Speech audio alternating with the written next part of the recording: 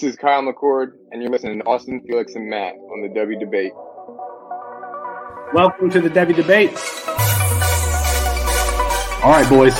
Are we ready to debate? Austin, you tweeted something, girl. You tweeted your running back tonight. Explain yourself. Boy, that escalated quickly. I mean, that really got out of hand fast. You jumped up and That's Austin Nace. Who is going to be that guy? And for me, Bijan Robinson is still going to be that guy. Back to the ground with Robinson, who spins and then tries to bounce it. A stiff arm, another one as he rides it, keeps his balance. They're going to say he stepped out, but I'm Felix Sharp. I know you didn't think that we would get through this episode without mentioning the name one Zach F. Wilson. Screener draw. Oh, Wilson is going to uncourt for the end zone, and he drops it in beautifully. And it is his roommate, Dax Milne, on the touchdown. That's Matt Bruning. G. Scott Jr. Obviously, I waxed poetic about him on the last episode, so I won't do that again here. And this time it's Fields on the carry. Watch out. Justin Fields. Hello, Columbus. 51 yards. Bruning, are you ready to go head-to-head with me? I am.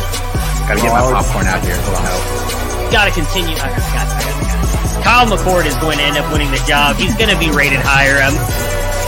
Well, I'm not nearly as passionate about what I'm about to talk about. Our apologies to Kirk Street. We ran out of time. We'll get them rescheduled soon. And for Matt Bruning and Austin Nace, I'm Felix Sharp. Good night and good luck.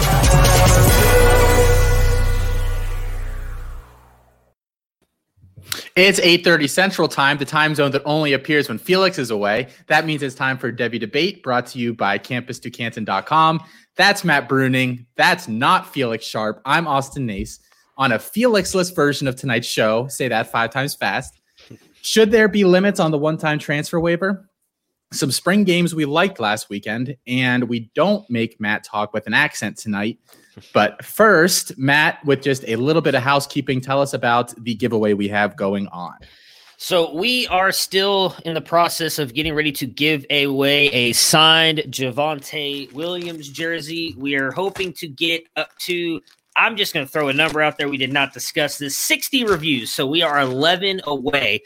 We're getting, we said we don't want to discuss the downloads we get. We're getting a lot more than 60 downloads. So let's just say if you guys are downloading this, if you're listening on Apple, jump in there, review. You get a shot to win a Javonte Williams jersey. And even if you don't win this one, you'll still be entered in the next one. But 11 more reviews, and then we will do it live on air like we did with the Kyler Murray jersey to give away to a lucky winner.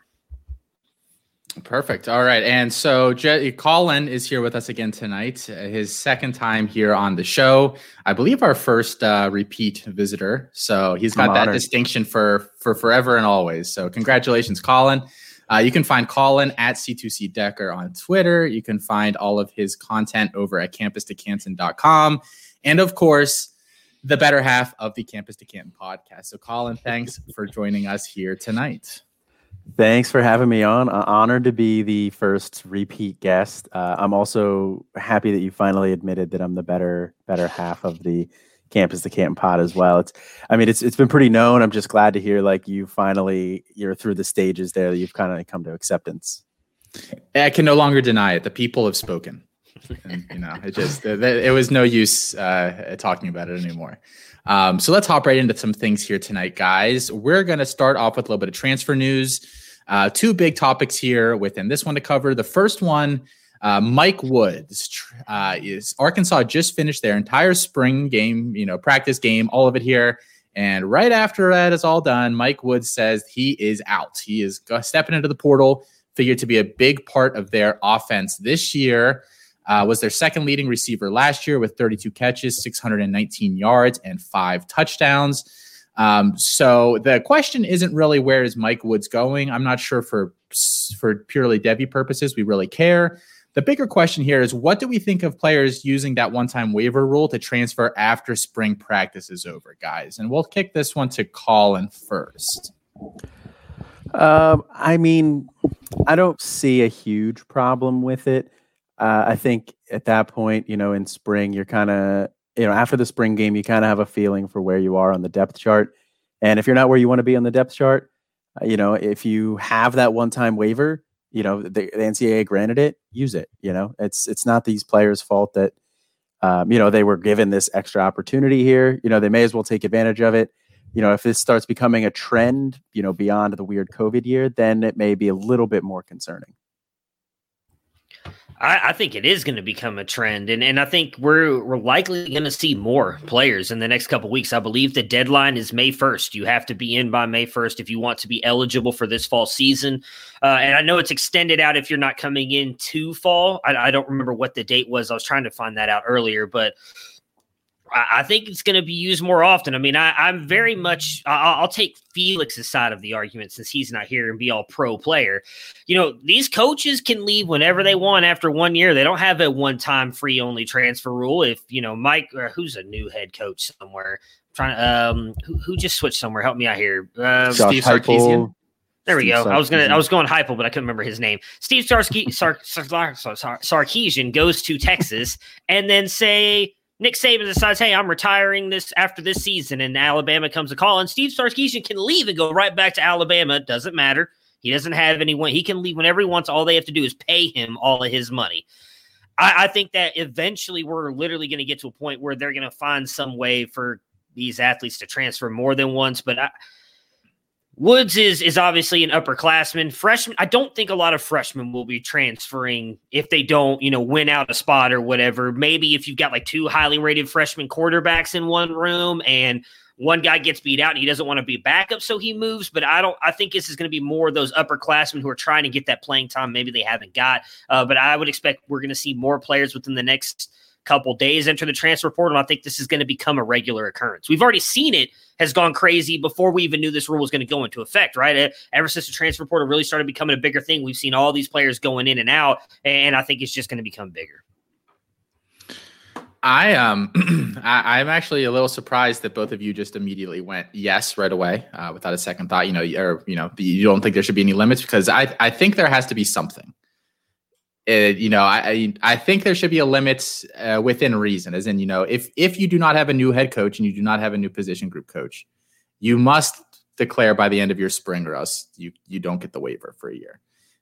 Because once you make it to this point in the offseason, you just spent a month, more than a month for some of these teams, depending on how they spread this stuff out, setting up the offense and defense for next year. Mike Woods is going to be an integral part of that offense, and just drops a bombshell on them that he's leaving. And now they have to figure out who their second receiver is across from Burks without really that much, as much preparation as they would like. I understand, if a coach leaves or something like that, it's more than fair for guys to leave in those instances. It just feels kind of grimy to me to do that to your teammates and to guys, and it's not like, he was going to contribute there. It's not like he got beat up for a spot and was going to leave. So I'm not sure what the solution is. I just don't think I necessarily love how he just did this. Yeah, I understand where you're coming from there. Doing it late in the process after the spring game, it is hurting the players, your teammates a little bit there too. You're kind of letting them down. But at the same time, these guys have to do what's best for them. They're trying to make it in the league. And if for whatever reason he didn't think Arkansas was going to be the best opportunity for that, he transfers in, it doesn't go the way he thought it was going to. Now he transfers back out. I don't think that's the worst thing. I agree with you. I think it could snowball into a bigger issue. But with right now with the COVID waiver and everything like that, I think that it's okay this year, but they should get something in place where it's a little bit more, a little bit more of a thought out process here. It just seems like it was a little bit rushed as far as like the spring waiver goes, but with that in mind, I don't have a problem with it for this spring. Yeah, I just kind of want to echo what Colin was saying there. I don't know if Mike Woods has a future in the NFL, but I'm sure he believes that he does. And I get what you're saying. And I do think I agree with both of you. It's going to snowball. I think it's going to get to a point where at one point it's going to get really bad. And I think that's when it's going to shift back the other way. But until it gets to that point, I think there's going to be a lot of players transferring. I was thinking about this earlier. I believe it was on the Cover 3 podcast. And Colin, I know you listened to it, so you might be able to help me with this. I want to say it was like Danny Cannell brought this up, and I actually think it would be really smart if they handled the transfer rules the way they do recruiting, where they put in dead periods of like, hey, you have this amount of time to enter the transfer portal, and then nobody can move from this, and they open it back up again for a certain amount of time. Maybe it doesn't have to be where it is now, like at the end of spring practices, but I do also think that it is a good place for the players because, yes, it kind of screws over Arkansas, but I would also say Woods doesn't care about that. He cares about his future, and if he feels like we all think he's going to be the wide receiver 2 there, but we don't know that. Maybe he was led to believe something else by the coaches, so that's why he got into the transfer portal. Or maybe there was backdoor talks by some other team where he ends up going, says, hey, we think you have a bigger, brighter future here, and so that's where he ends up going. Like I've said before, with the G. Scott transferring positions, and we talked about with another player, like if these guys really believe this is better for them, I can't question their motives. They're not always going to make the right decision, but I mean, Felix has accused me of being, biased toward the Ohio State University, but when it comes to the players, like I'm 100% on their side. If Kyle McCord were to transfer out, if he were to go to Penn State, I'm going to be honest with you, because I'm such a big fan of McCord, I'd root for him to beat Ohio State. Like, I love Ohio State, but I also don't think that you sacrifice your future for a university because they don't always have your best intentions in heart. And that's part of one of the things that I brought up we're not going to talk about today, but I do think is worth a worthwhile discussion one day is, are these schools screwing over some of these athletes? And if Mike Woods felt like he might have gotten screwed over there, I don't blame him for transferring out, even as late into the process as he is. Can we just clip that, though, where Matt would root for Penn State to beat Ohio State? Only if Kyle McCord goes there. Only if Kyle McCord goes there. We'll talk after the show, Colin. So the other transfer news here tonight, Eric Gilbert. Rumors are getting stronger. I think these have been circulating for a few weeks now. Gilbert left LSU early in the spring here. They decided to go to Florida, backed out of that, and now it's really sounding like he's going to be back at LSU.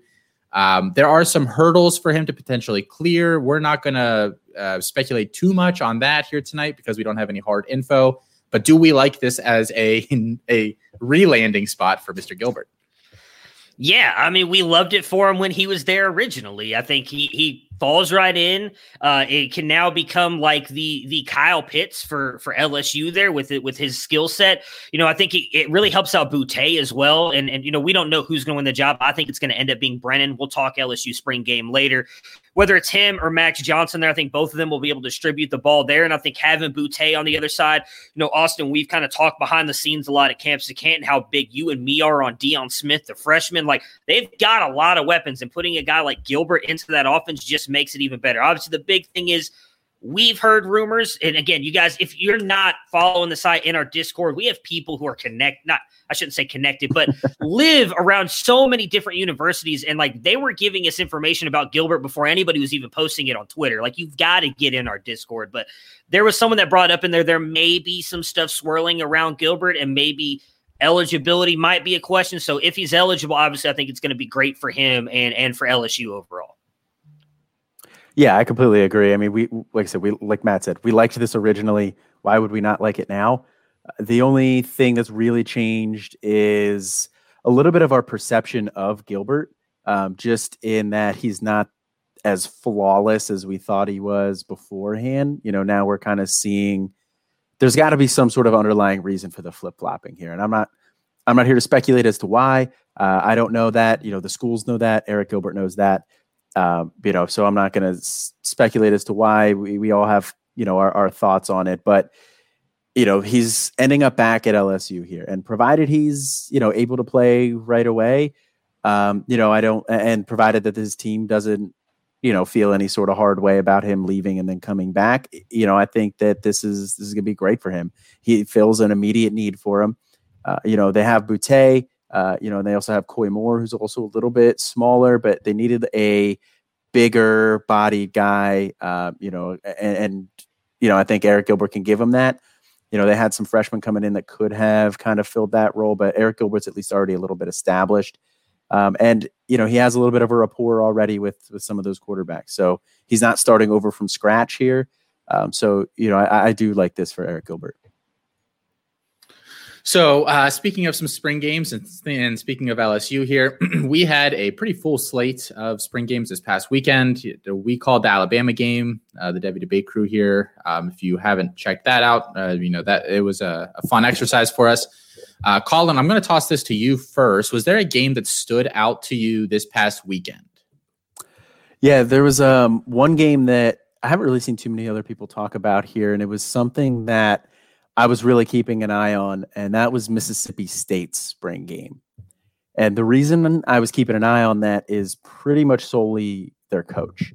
For fantasy purposes, Mike Leach has been a head coach for 2 decades now, and his year 1 versus year 2 numbers are just so starkly different. His year 2 is just so incredibly better than year 1 every single place that he's been. In year 1 in Texas Tech, they went 3-5. They scored less than 24 points in all 5 losses. They only averaged 25.4 points per game. Then year 2 at Texas Tech, they averaged 33.5 points per game. So that's like a full 8-point jump. They also had 5 games over 40 points, including a 58 and a 63-point game. Then you look at Washington State, 2012. Year 1, they were 1-8. They averaged 20.4 points per game. They had 4 games with 7 or less points. Year 2 at Washington State, they go 4-5. They average 31 points per game. So it's an almost 11 point per game jump. They have 3 games under 20 points, but then they also have 4 games over 40 points. Mississippi State this past year, there wasn't any non-conference schedule, so they didn't really get to beat up on any cupcakes. They kind of right into the SEC there. And I don't think anybody really expected Mike Leach to necessarily translate year 1 in such a weird year at Mississippi State. They had less than 25 points in every single game except game 1, the LSU game. They average 18.3 points per game on the year, and Kentucky shut them out, which is the only time that Mike Leach has ever been shut out in his 20 years. So, I'm excited to see what happens in year 2 here. Especially from the quarterback standpoint, which was the most interesting, point here for me in this game. That was what I was keeping my eye on the most. Because Mike Leach has the top 4, 7 of the top 10, and 10 of the top 15 all-time pass attempts leaders. So, whoever's that quarterback is going to be chucking the ball a lot. And we kind of thought it was going to be Will Rogers. No, you thought that. I thought it was going to be Will Rogers. He was the starter at the end of the year last year. He performed pretty admirably last year. He was also lightly recruited, but Washington State with Mike Leach was one of the teams that was recruiting him. Mike Leach goes to Mississippi State. Will Rogers goes there as well. So I kind of thought it was going to be Will Rogers, but Jack Abraham, the grad transfer from Southern Miss, he was a pretty lightly recruited guy himself there. He actually looked really good in the spring game. He finished 23-34 for 162 and 2 touchdowns, whereas Will Rogers was 25 of 41 for 255, 1 TD and 1 pick. That they were running with the first team offense, Rogers, Abraham with the second team offense there. So Abraham, by all accounts, has looked really good. It's looking like he's got a legitimate shot to win this job. And we obviously want the quarterback at Mississippi State. And then obviously Jaden Walley, with that injury there in the game, but sounds like it's just a sprained MCL, so it shouldn't be too big of a long-term issue. But then the last note that I had that I was interested in was who was going to be the running back there for them. And it looks like Dylan Johnson has really been looking great all spring by all accounts here. He's 6 foot 215, so he's already got the size you want. He was a 3-star athlete in last year's class. And then in the spring game, he had 9 carries for 49 yards and then 12 catches for 64 yards. So it looks like he's pretty involved in the passing game there as well, like a typical Mike Leach back. So, for fantasy purposes, this was a game that I was really interested in, and it didn't disappoint. Yeah, I know you've been big on Will Rogers all off season. I'd heard I read like 4 or 5 reports coming out of camp that he looked really, really bad, and I wanted to message you so bad, but I held off. Well, I appreciate it. Yes. Matt, do you have any thoughts on Mississippi State or?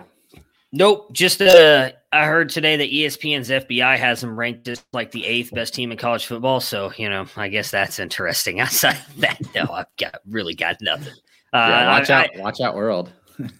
I think Mike Leach is a very interesting head coach. I just do not believe he's going to do anything in the SEC. I need to see it before I can believe it. I don't think he's really going to win. So yeah, that's fair. I don't think he needs to win. So from one high flying, SEC offense potentially this year to another, Matt, what spring game caught your eye? So I spent a little bit of time here watching the LSU spring game, mostly because of Kayshon Boutte, who Austin, inadvertently then moved up to his wide receiver 1 spot after a really big spring game here. Thought we weren't supposed to overvalue those things, but anyways, it's just a very interesting team for me. I think they weren't as bad as they showed on the field last year. Defense was a little beat up. Miles Brennan was in and out of games, concussion, other injuries. Coming a year off of winning the national championship, they just didn't look like the same team. But I do think they can rebound this year, and there's a lot of interesting storylines to take away from them as well. Obviously, the quarterback battle is massive. I think both Miles Brennan and Max Johnson looked okay. Johnson was 11 for 17, went for 7 for 7 on the purple team and finished with 180 yards and 2 touchdowns. And then Brennan was 12 for 20, 116 yards and 1 touchdown. I will say that Max Johnson and Boutte really looked like they were connecting pretty well in that game. Boutte went off. Everybody saw the 1 touchdown catch that he had, which was just amazing. Doe did look like a little bit of a push-off. 11 catches for 162 yards and a touchdown. He looks like he's going to be a stud. They had who is it? So is it John Trey Kirkland? I'm pretty sure I'm saying that right there. He was playing on both teams. Ended up the second best wide receiver on the day, 200 yards and a pair of touchdowns as well. But the guy I was looking at, and again, I mentioned him earlier in the episode here. Me and Austin have talked about him a little bit behind the scenes at Campus to Canton, but Deion Smith was playing on both teams as well, and he looked really good in that game. I'm intrigued to see what he looks like. Obviously, again, we don't know what Eric Gilbert wasn't there. He didn't play in the game. We don't know. I guess he's not technically officially committed there, but what he could do for that offense, I think that quarterback battle is going to be really interesting. I'm leaning Miles Brennan just because he has a year in that system, but I do think it'll be wheels up for Max Johnson moving forward. And then last but not least, I don't feel like we got any kind of clarification in the running game for them with Tyrion Davis, John Emery, and Trey Bradford.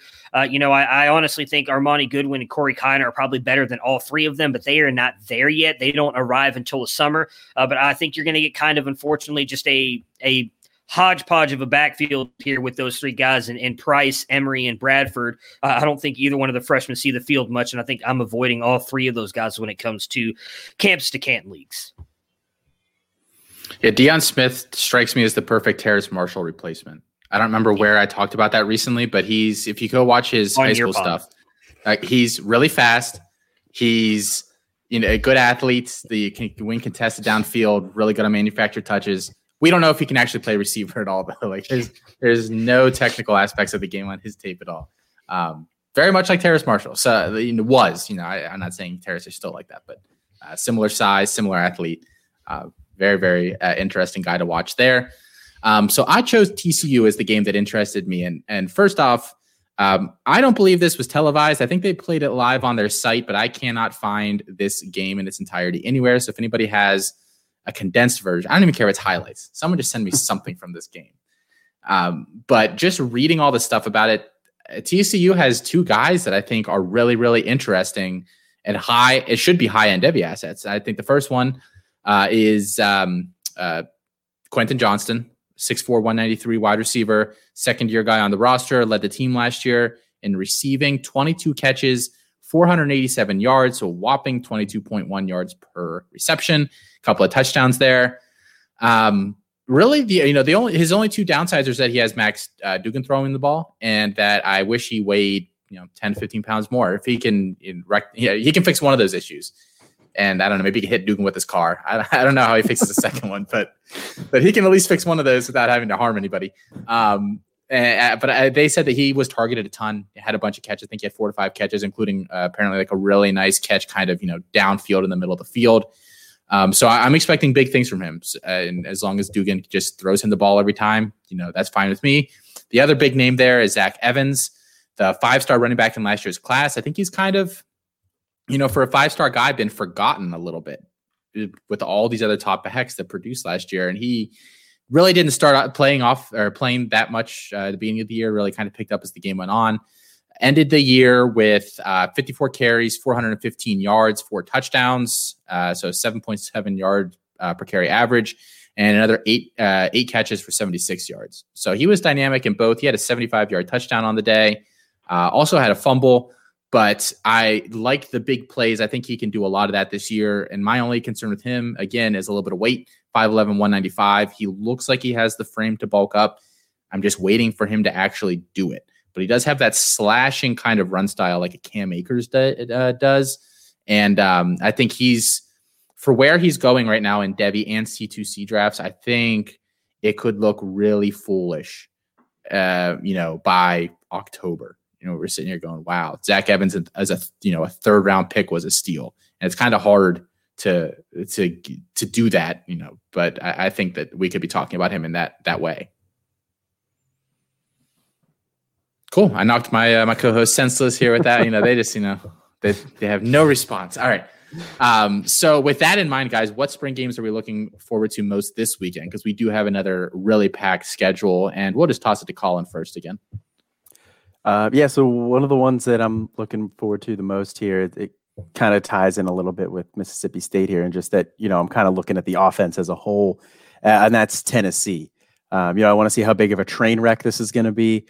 No, I'm kidding here. That's what I'm going to tune in for. Yeah, I'm kidding. I'm tuning in to find out what pieces are going to be the starters in that offense. Obviously, starting quarterback.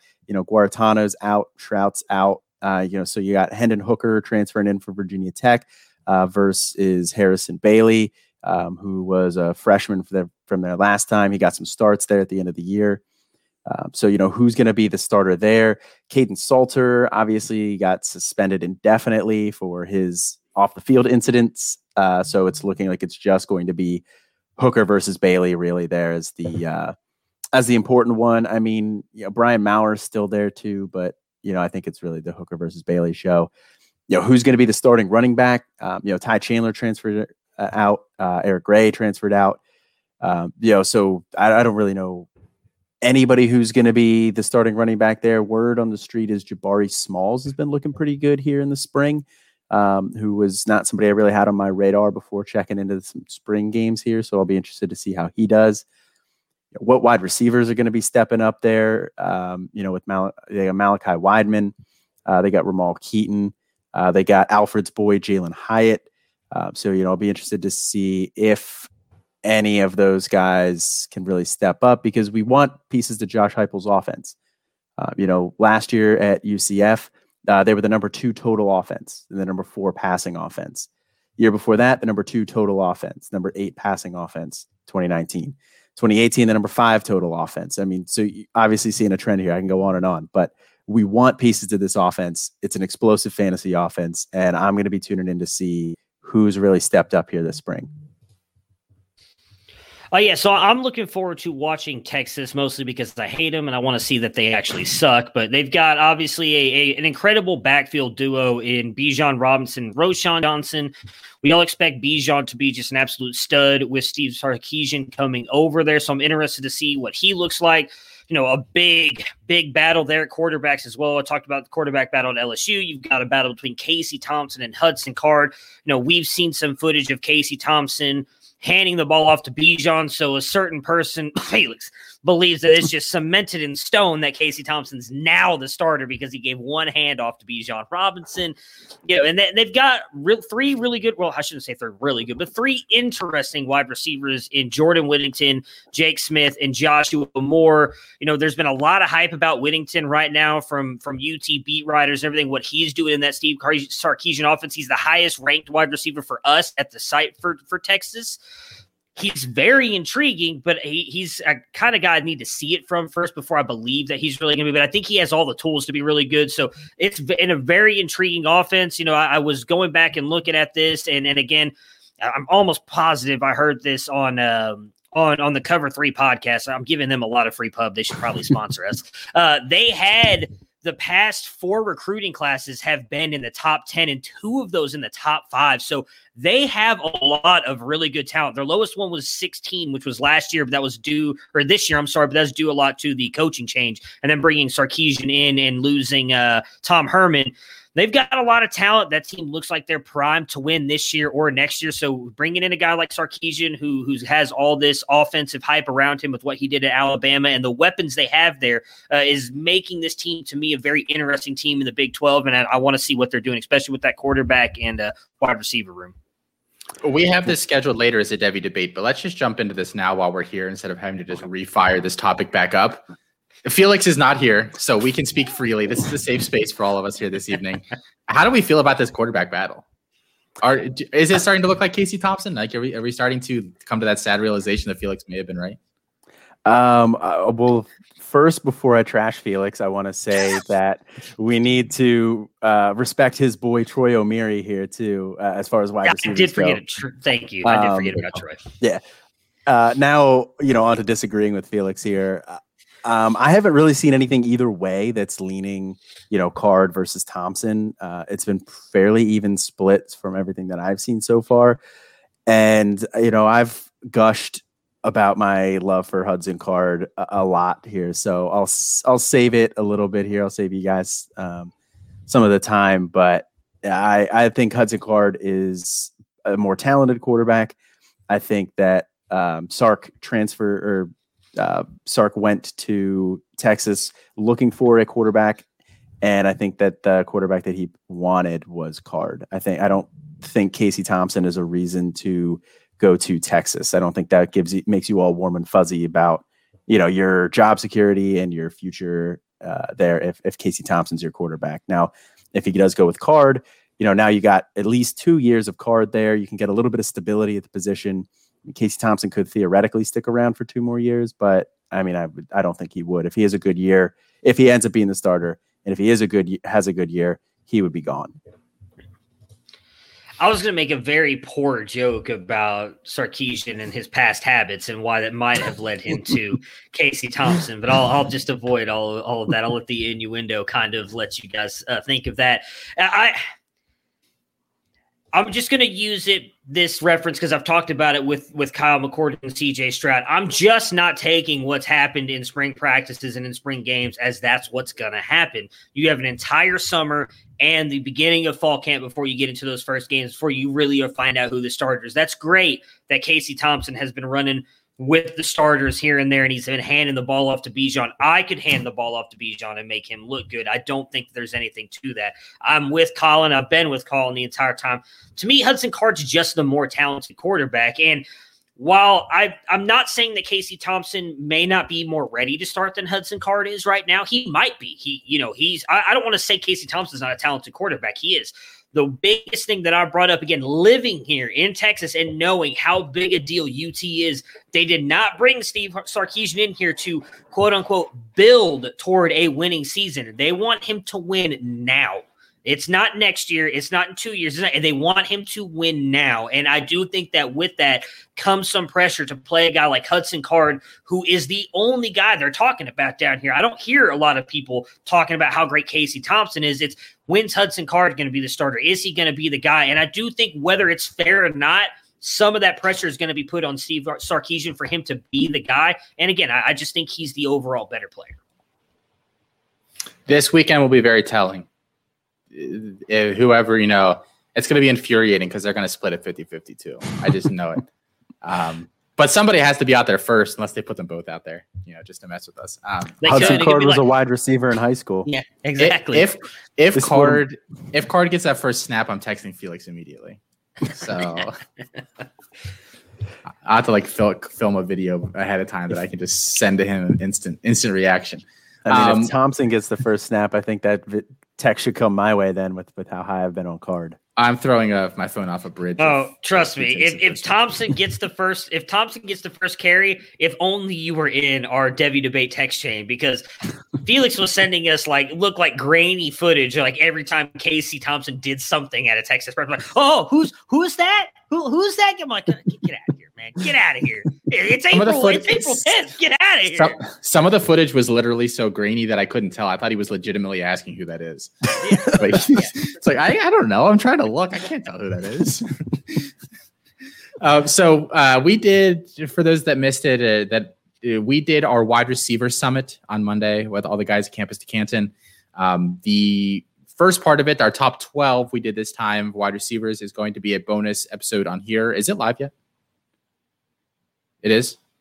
It didn't come up on Spotify for me when I was looking earlier. But no, I didn't know we were putting it up on here. I can do that today, though. I'm off tomorrow, so I've got plenty of time. So that'll be available for everybody to listen to. But then after we all discussed our top 12, we went behind, the paywall, and we discussed the remainder. No, we're past that already. We discussed the remainder of our wide receivers. We kind of just picked some guys that maybe we're planting our flag on. Some guys we think are bust, just some guys that we had some major differences between different people on, and we discussed.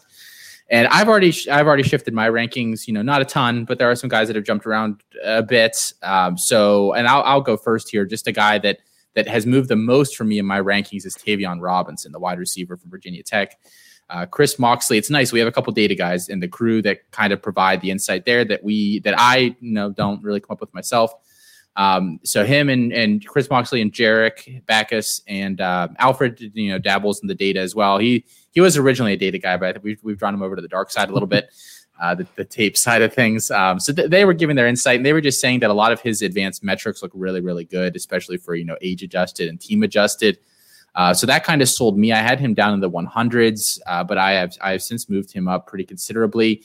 He should be the leading receiver on that team this year. Really, the thing that's going to hold him back more than anything will be the quarterback play. We don't know what Braxton Burmeister is really going to look like. He was not particularly impressive last year. They have said that he looks a little, he has a little more of a control of the offense this offseason. So we'll see how that goes. But I think he's primed for a nice year there. And he's a good athlete, nice size, 5'10", 186. So I think that he's going to not only do well next year, but he's going to be like a Zay Flowers type, like where he's just so under the radar, but he has these metrics that are, two thumbs way up for him.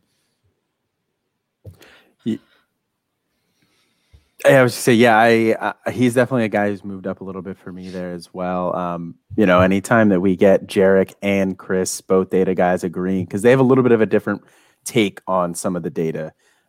Chris looks at things a little bit differently than Jarek does, but anytime you get those guys lining up, it's always a flag for me to go watch somebody else again. Yeah, Matt, who moved for you? So it wasn't actually a guy that we talked about at the summit. I did move Robinson up, and I did move who Colin's going to talk about down. I was actually the highest on the player that Collins is going to talk about. And after hearing them talk about him, I was like, I'm going to go in there and quietly adjust him very far down because I'm a little embarrassed right now. So I did move those two guys, but since you guys talked about them, I'll just talk Jordan Whittington, who I just talked about. I've moved him up a little bit again, just based on stuff that I've been reading about what's going on in Texas. We didn't really get a chance to talk about him on the wide receiver ranking summit, but again, I didn't want to just bring up the same two guys that you guys brought up. I mean, outside of that, I moved a Mecca down a couple spots just so I can move up this dude named Marvin Harrison Jr., but that's neither here nor there. Yeah, for those that missed it, Matt and I had a nice battle on both Marvin Harrison and George Pickens. So, well, really, the George Pickens one wasn't actually about George Pickens. It was about Stetson Bennett. But that's true. Yeah.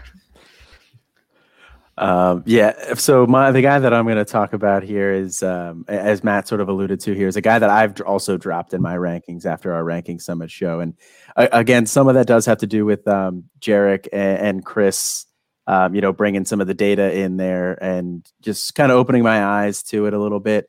And that's Theo Weiss for Oklahoma there. And I don't dislike Theo Weiss as a player. He has a lot of potential. I mean, there's a reason that he was a 5-star wide receiver and the number 3 wide receiver in that class. I think he's a good receiver. I think he's more of like a contested catch guy. His speed's not great. I don't think he moves particularly great either. He's not particularly fluid.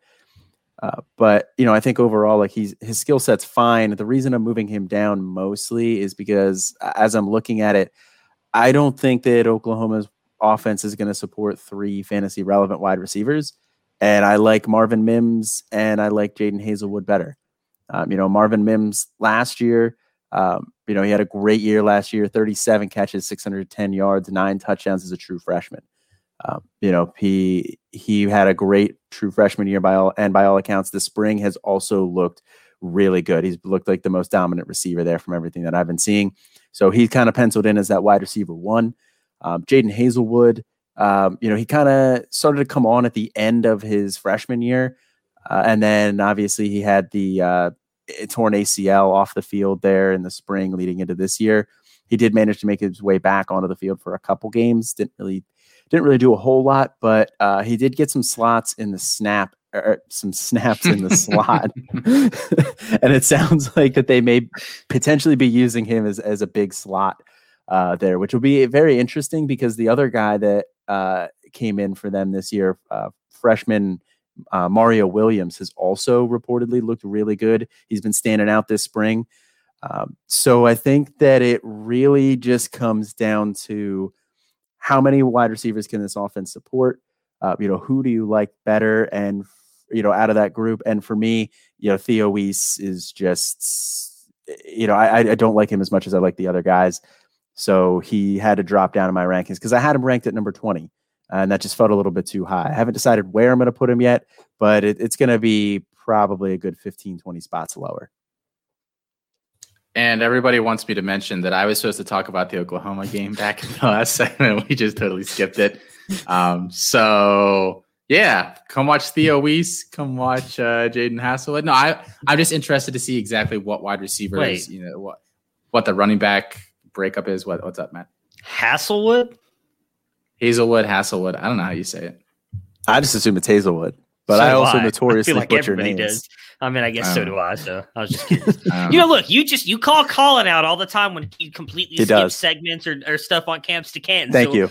We were trying to do it politely. You're the one who's like, nah, we're doing it live. We're going right over. It's like we were just trying to help you out. That's all. Thank you, Matt. I appreciate that. I can't call him out. This is your guys' show. Austin's driving tonight, so as a guest, I wanted to be polite and not call him out publicly. But I'm glad you did. Thank you. Well, it's good that Colin has gotten on here twice already because he's never invited back. All right, on to the next one. So, are you guys ready for the Devy debates? Let's do it. All right. So our first one here, we already kind of talked about the Texas quarterback situation, so we'll skip over that here tonight. So we have 2 really good topics here. Number 1, how much should we be moving players in our rankings based on spring performances or just on spring total? I'll eliminate that last word because I feel like that narrows the question a little bit. Colin, we'll kick this one to you first. So I think that actually we should be moving these guys a decent amount based on spring. I think that the spring is our opportunity to see these guys in these offenses, see, what roles they have, how they're performing relative to their competition. Obviously some of the guys, who are a little bit more established, they had a good year last year or, they are already pretty much penciled in as the wide receiver 1 there. I don't think you need to move those guys a ton. So I don't think the top half of my rankings for the most part is going to shake up a lot. But as you start getting down into like the midsection and into like, maybe like the 50 to 50 range on down, those guys are going to move quite a bit based on what we're seeing in the spring here.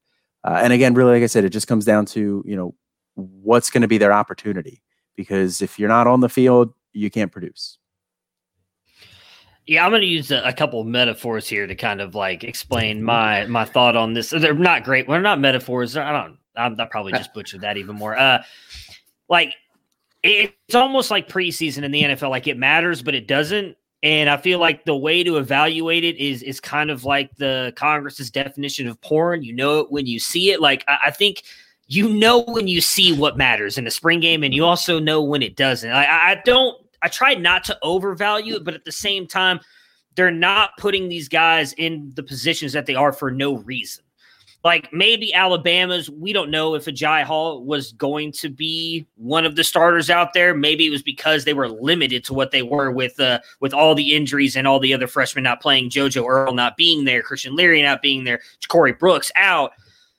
But a lot of these other teams, they're putting these guys in these positions for a reason. Like LSU I talked about earlier, I think it matters that they had Deion Smith running on both teams at all times. Him and, I already forgot the other guy's name.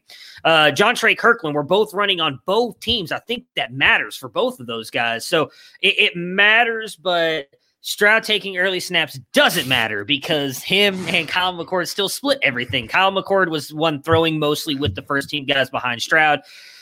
And I mean, we can talk more about that later in the after show if you guys like. I've got a very interesting take on that as well. But for me, it matters some, but at the same time, I think you don't overvalue it. But it is very much for me like preseason games in the NFL. Like when you see these guys having good preseason games, it matters, right? If you see Tom Brady go out there and throw like 4 passes, like, okay, well, we know what Tom Brady is, but I'll go to like a Phillip Lindsay. We saw him break out in the preseason and maybe he didn't end up being what we thought he could be. He was still a very good player. These guys breaking out in these spring games and being put in these positions matters, but I'm not going to make it like the end all be all. I'm not jumping if say we had never heard of Kayshon Boutte until this past weekend, I wasn't jumping him up into my top 12 because of 162 yards and a great touchdown catch. Now, if it was, he had Marvin Harrison Jr., yeah, that's just because he's a Buckeye. So, for me, it matters some, but it's not the end all be all. Yeah, I think, the reason why I said that I needed to strike performance from the end of that is I think it's the opportunity is what's intriguing, not the performances. Obviously, if a guy gets a big opportunity and doesn't do anything with it, then that opens the door for somebody else. But yeah, just for a lot of these guys, I think like Jordan Whittington, I'm waiting to see what I see this weekend, but there sounds like Sark loves him and they're trying to get him involved. If it looks that way on Saturday, then yeah, he's going to move even more than he's already bumped up a little bit for me. I'm trying to think. It was the same. That's why I bumped Boutte to my number 1 because I was thinking, there's no way they're going to target this kid as much as they did down the stretch last year. And then he went out there and they targeted him maybe even more than they did last year. I mean, he had those 11 catches all in the first half, and he had another huge touchdown in the first half called back for a unrelated penalty. So he really could have been 12 for 210 and 2. So things like that are what separate in the spring for me. Not Trayshawn Holden had a nice game at Alabama. I think he moved like 8 spots in my rankings, but he's down in like the worthless pile where it's just like, he's less worthless than this other guy now. It's opportunity, not performance, at least in my opinion. Yeah, you guys have been really good tonight with just that. Trying to get talking. I mean, yeah, I feel like we both kind of agree with you. I feel like we all, in a way, said the same thing. So, yeah, as far as like a debate goes, this was just one of those instances where we all actually agreed. Yeah, I thought someone would have a different opinion on that. If Felix was here, he'd be like, "It doesn't matter. It doesn't matter. They don't matter. They are who they are. They're good players, and so on and so forth." So yeah, but Felix isn't here, so they're only good players if he likes them, though. Casey Thompson. True. That was a spot-on Felix impression. I like. It's like Felix isn't here, but I think we've said his name more than we've ever said on like every other episode of this combined. We have. He's gonna be like Bloody Mary. He's just gonna weird. He says he's watching it at home. He's probably shouting at the TV right now. So he's arguing with us. I can feel it. It's just we can't hear him. Felix, if you need to call into the show, we're like like a radio show here. Feel free to call in. Their number is 188. All right, so, oh, that's a great rhyme. So the other big debate we have here for tonight is a question I'm going to toss to Matt first, just so we can get his little spiel out of the way, whatever way he goes here. But Ohio State spring game, two freshmen had big games. Emeka Egbuka has 7 for 123. Marvin Harrison had a touchdown. Text message. Yeah, Felix is texting us. So, Matt, who would you rather have if you were a Devy or a C2C manager, Marvin Harrison Jr. or Emeka Egbuka? And the answer is not both. So if you give me that, no, I have an answer, and I, in a way, kind of what's the word? I just had it in my head, and now I got all excited because we're talking about the Buckeyes, and it left my. What's that when you're reading a book and they hint at something beforehand?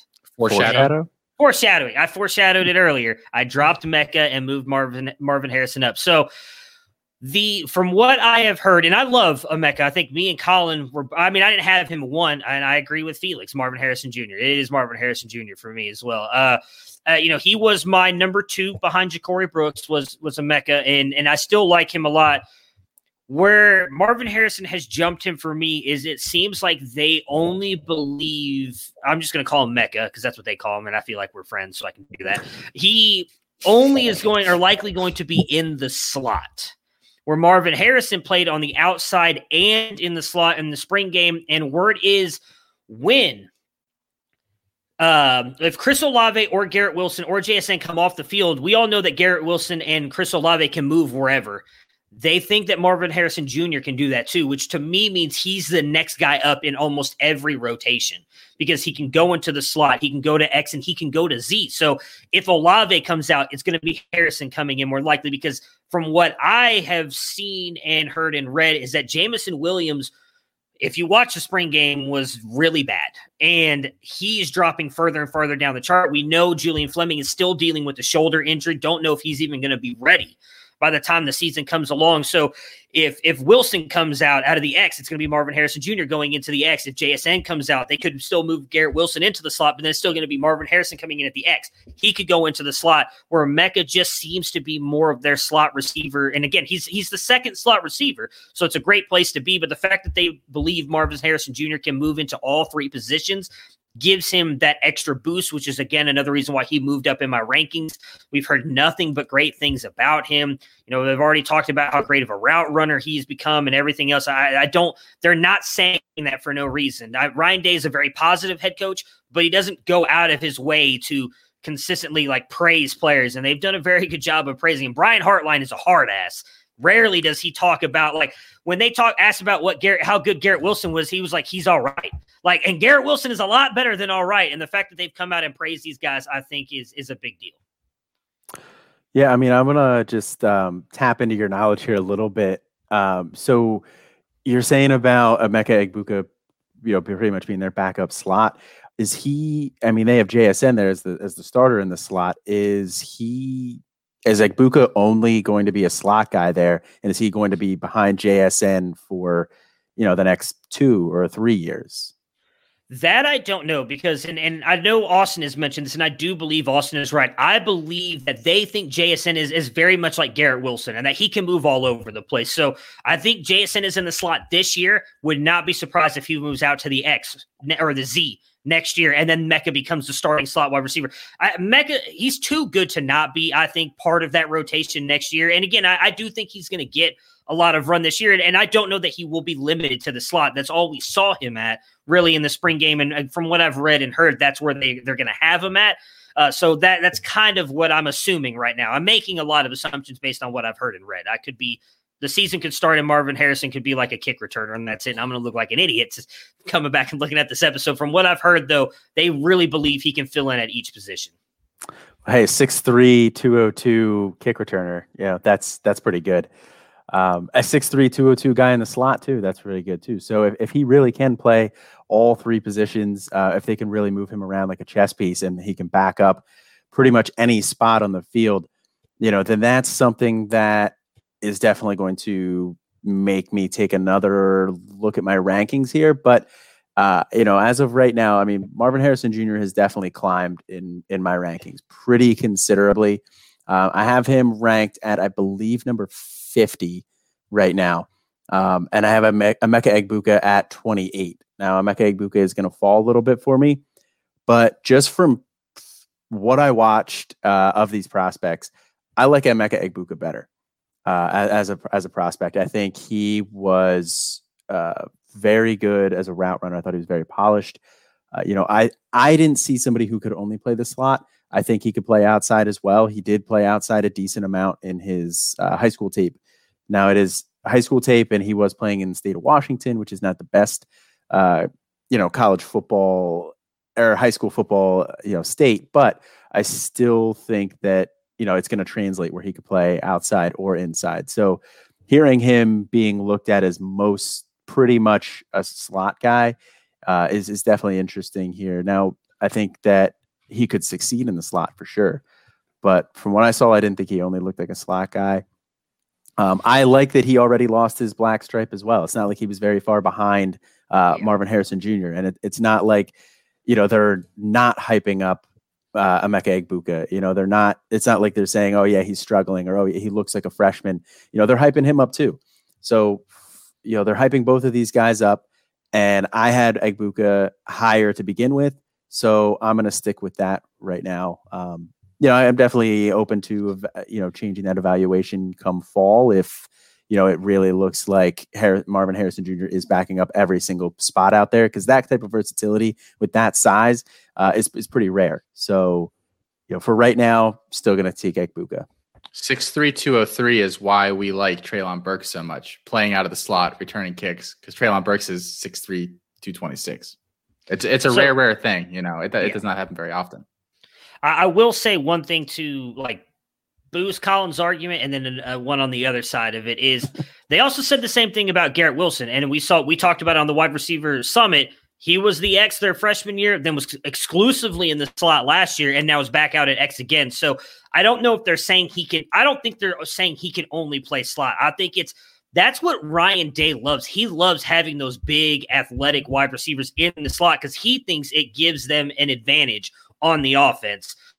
The other thing I'll say on the other side for Marvin Harrison is, yes, the coaches are pumping up Emeka as well. The difference is the wide receivers are all talking about how great Marvin Harrison is. And that is what when Chris Olave is unsolicited in an interview, they're talking about practice. And he's like, by the way, Marvin Harrison Jr. is that dude. He is that good.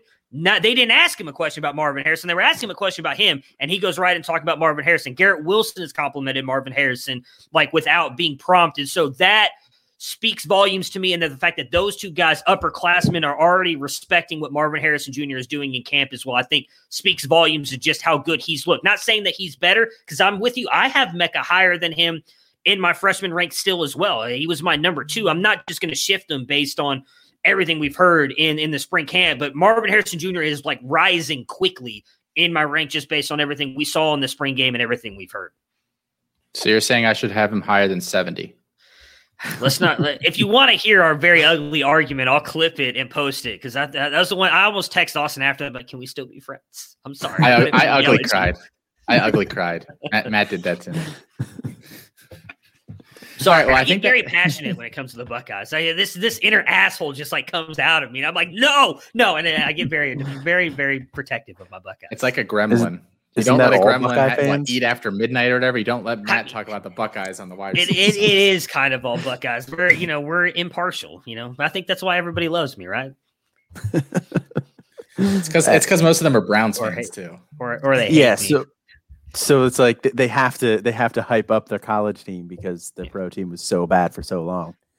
Hey, but not now, and that's all that matters. But I just want to watch that whole thing implode.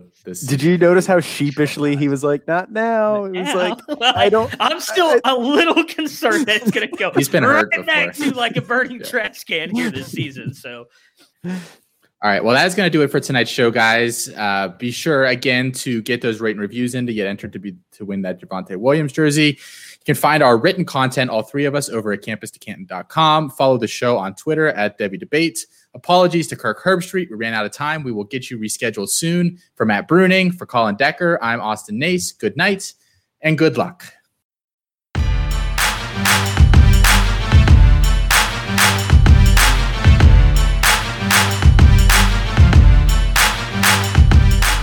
Side of the field, intercepted by Eli Apple. at the 25, and Apple will go to the ground at the 32, and that's it. Ohio State national champions for the 8th time as they defeat Oregon 42-20. Here's Tua stepping back, loads up, looks long, throws, end zone, touchdown! Alabama! Devontae Smith! Touchdown, Alabama! And the Crimson Tide has once again ascended to the top of the college football mountain. Their 5th national championship in 9 years, their 17th overall. And for Coach Watson takes a snap, rolls right, looks at the end zone. Hunter in front, caught it! Touchdown! Touchdown! Touchdown! With a second left, Watson hits Renfro, and Clemson grabs a 34-31 lead and is 1 second away from the 2nd national championship in school history. Hill, just in front of his end zone, has a man out there. It is Rager, and he's off to the races. Nobody will catch him.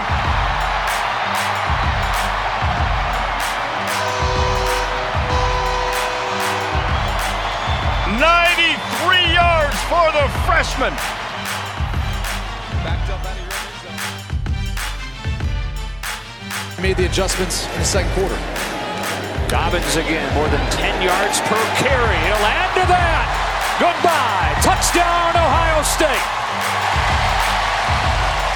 From 52 yards.